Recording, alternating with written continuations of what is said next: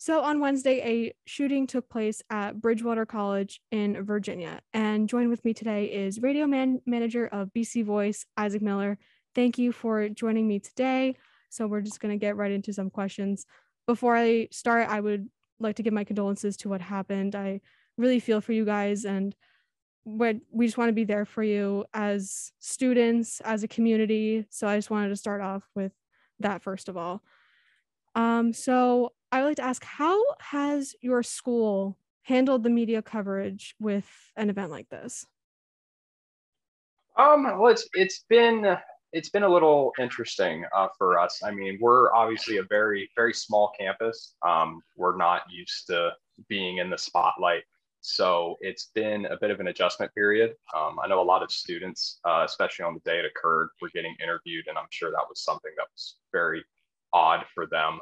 But given our relative lack of experience with the whole dealing with the media, I think we've done pretty well with it. Okay. I would also like to ask how these students have handled the media coverage, and what has BC Voice done with covering the shooting?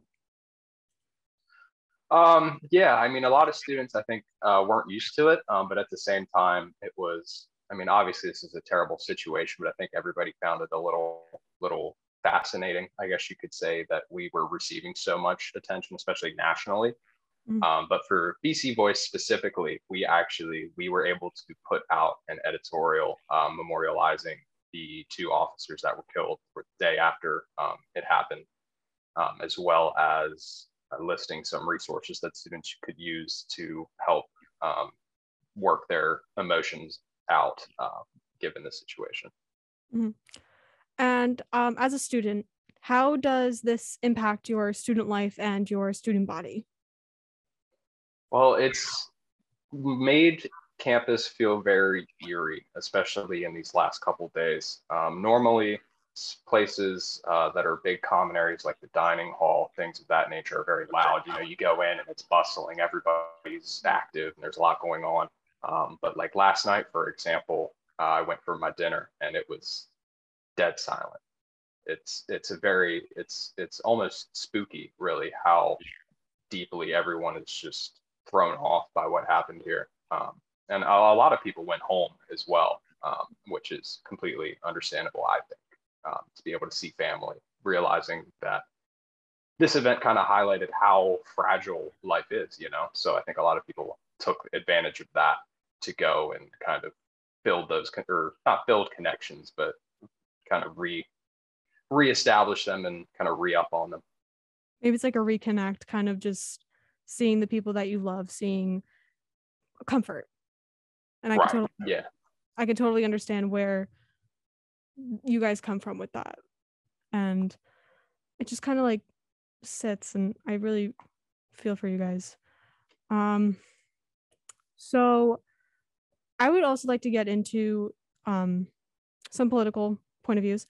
So what do you think that the shooting, these events, what unfortunately is not just your campus, it's campuses all over the country. So what does this mean for the Second Amendment and the right to own firearms in this country? Right. Well, I think it highlights, obviously, I mean, it's the Second Amendment and gun cultures is pretty well entwined with a lot of folks' culture, especially around here. This school's in a pretty rural area, so a lot of people take that type of thing very seriously. Um, but I think it highlights how there needs to be reasonable limits to how we understand the Second Amendment. You know, this was something back when people can debate whether or not the Second Amendment even confers a right for private gun ownership. But assuming it does, you know, back when this was established, the types of weapons we have now weren't even fathomable to the people who wrote these amendments into our Constitution. And I think, given what we know now, there certainly leaves an opening for the fact that we do need some restrictions to these things, because there are certain weapons that really there's just not a reason for a private individual to own. There should be some limits, because there's so many situations, unfortunately, where people are getting hurt and people are passing away due to these laws that don't have any structure to them. And it's sad to hear every day, not every day, but so often that these happen and there's nothing really being done about it. Absolutely. It's every time something like this occurs, you hear over and over again, never again. We can't allow this to continue. We can't allow this to happen to anyone else. And yet nothing is done. And it happens to more and more people. I remember in my high school, I think it was around 2018, we had a whole campaign, like you just said, never again. And it keeps happening. It's just, it worries me, it worries you, it worries all of us as students. Yeah, older like we are, younger as 5, 6 years old. It worries, like, when is this going to stop? When is there going to be a Right. change? And especially for our generation, I mean, this is something, if you and look back to like Columbine, that was something that occurred before I was born. So Mm-hmm. this has been a problem for as long as I've been alive, and we've really never done anything about it.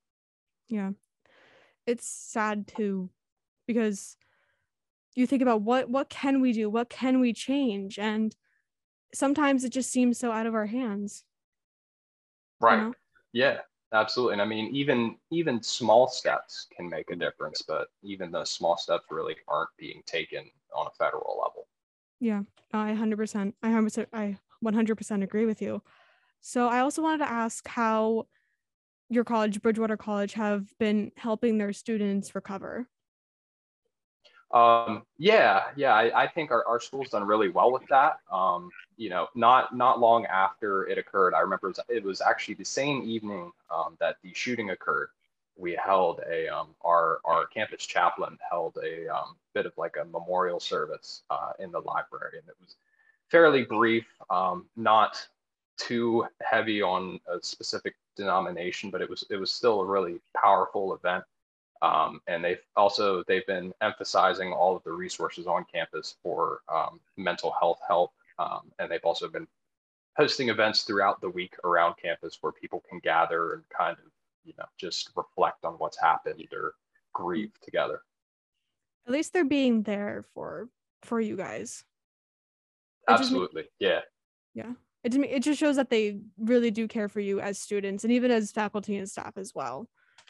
Um, now that we discussed what your college has been doing, what can other students, faculty, staff, what can they do for each other to be there for themselves and their peers?